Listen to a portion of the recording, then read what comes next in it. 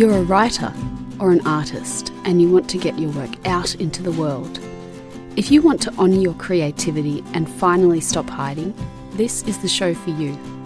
I'm your host, Siobhan Jones, and it's time to sound your bell.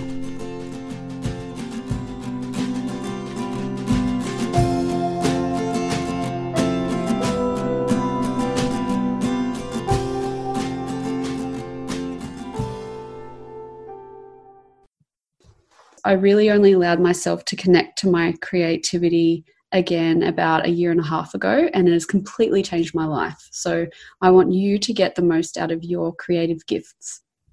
So you have a couple of different things going on when you're a creative person. You have your creativity in the brain is a process actually of two things. And one is the idea generation, and the other part is the evaluation of those ideas. So that whole thing is going on all the time, and it's the only process in the brain that I've read that actually joins those two parts together, those two functioning things together. So your critical voice is definitely, yes, your inner critic is definitely something that wants to keep you safe. Your critical voice is something that you actually need. So it's more like your evaluator or, your assessor. But the inner critic is a little bit more like a bully. The thing is, you can turn down its volume. So it is important to be able to evaluate your work. We do need the evaluator, but we definitely don't need the bully. For me, I know I didn't create for 10 years. So it was just not starting. Other people, it can be not finishing. Sometimes people set triggers for themselves, like, I'll do this when I finish this. So I'll do X when I finish Y. And yeah, I think another way it shows up is when you see somebody else take the action that you want to take, and then you have that resentment. Definitely comparison. So, I think about people who are writing children's picture book stories and they, I just think, oh, well, why am I not there kind of thing. But that I know that's comparison. Also, watch if you hear yourself using language like never or absolute, like kind of absolute language. That's definitely a sign that it's your inner critic rather than the evaluator. So what's really interesting is that fear is evolutionary, and your inner critic does play a role in your life. It is there to protect you from danger, real or imagined. Usually it's imagined, and it can definitely represent, the inner critic can definitely represent authority figures in your life, things that people have said with influence over you, I suppose. So parents, teachers, coaches, anyone you look up to, or had a role in directing certain things about your life at a certain time. But there are always, I guess, the way that the inner critic shows up, which I've just gone through, they are all the ways that we cope with things that are uncomfortable, things that make us afraid. And it's always about a fear of being hurt in some way. So the inner critic is pretty clever because it stops you from feeling pain. The thing is, we tend to overestimate how we're going to feel in any given situation. So it is all mind games. What it is doing is actually trying to stop you from taking action, to stop you from feeling pain. As much as anyone tells you that you're the one unique you in the world, your inner critic will have something to say about it, because we can't logic our way out of the inner critic. It's a feeling, and it's it is something that we just innately have as human beings. So, and that's why, I say beat time sucks.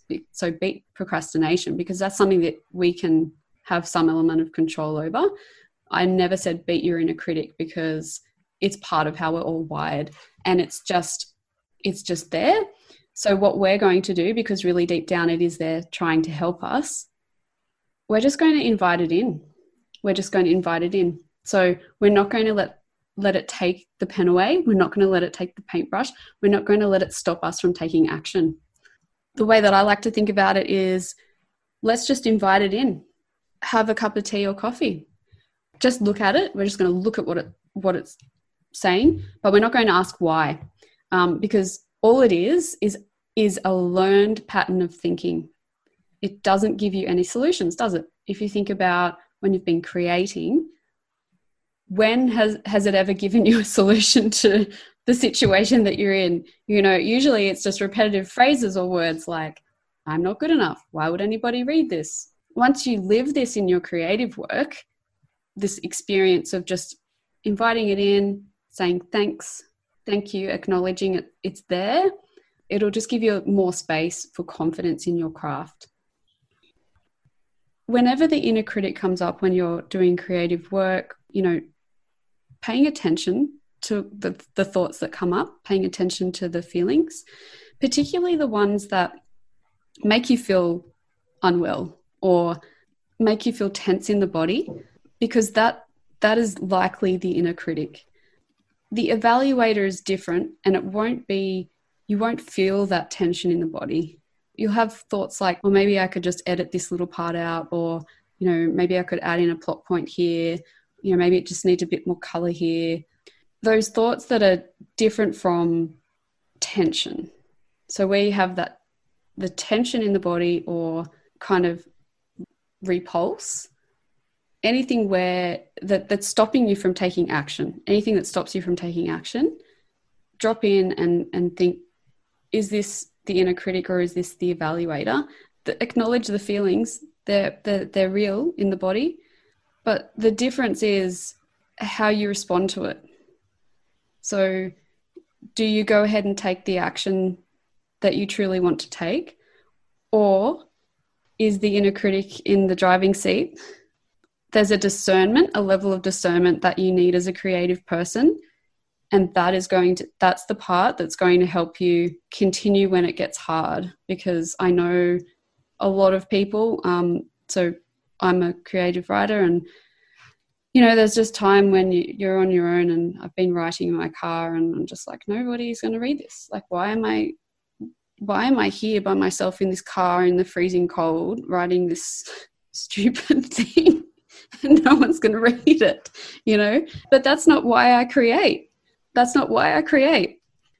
You need to have the evaluator as a creative person, because that's the bit that actually helps you to come up with the ideas that you have.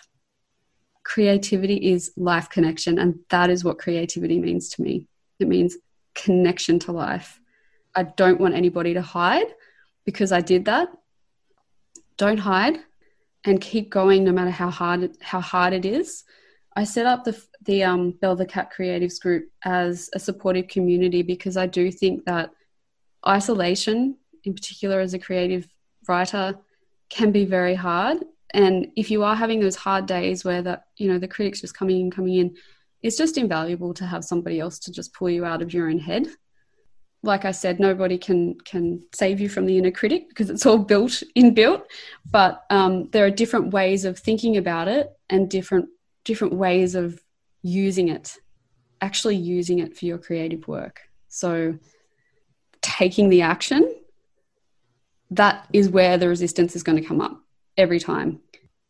The show notes will be available on my website at bellethecat.com.au/soundyourbell. If you've enjoyed the show, please subscribe and share it with a friend. Till next time, sound your bell.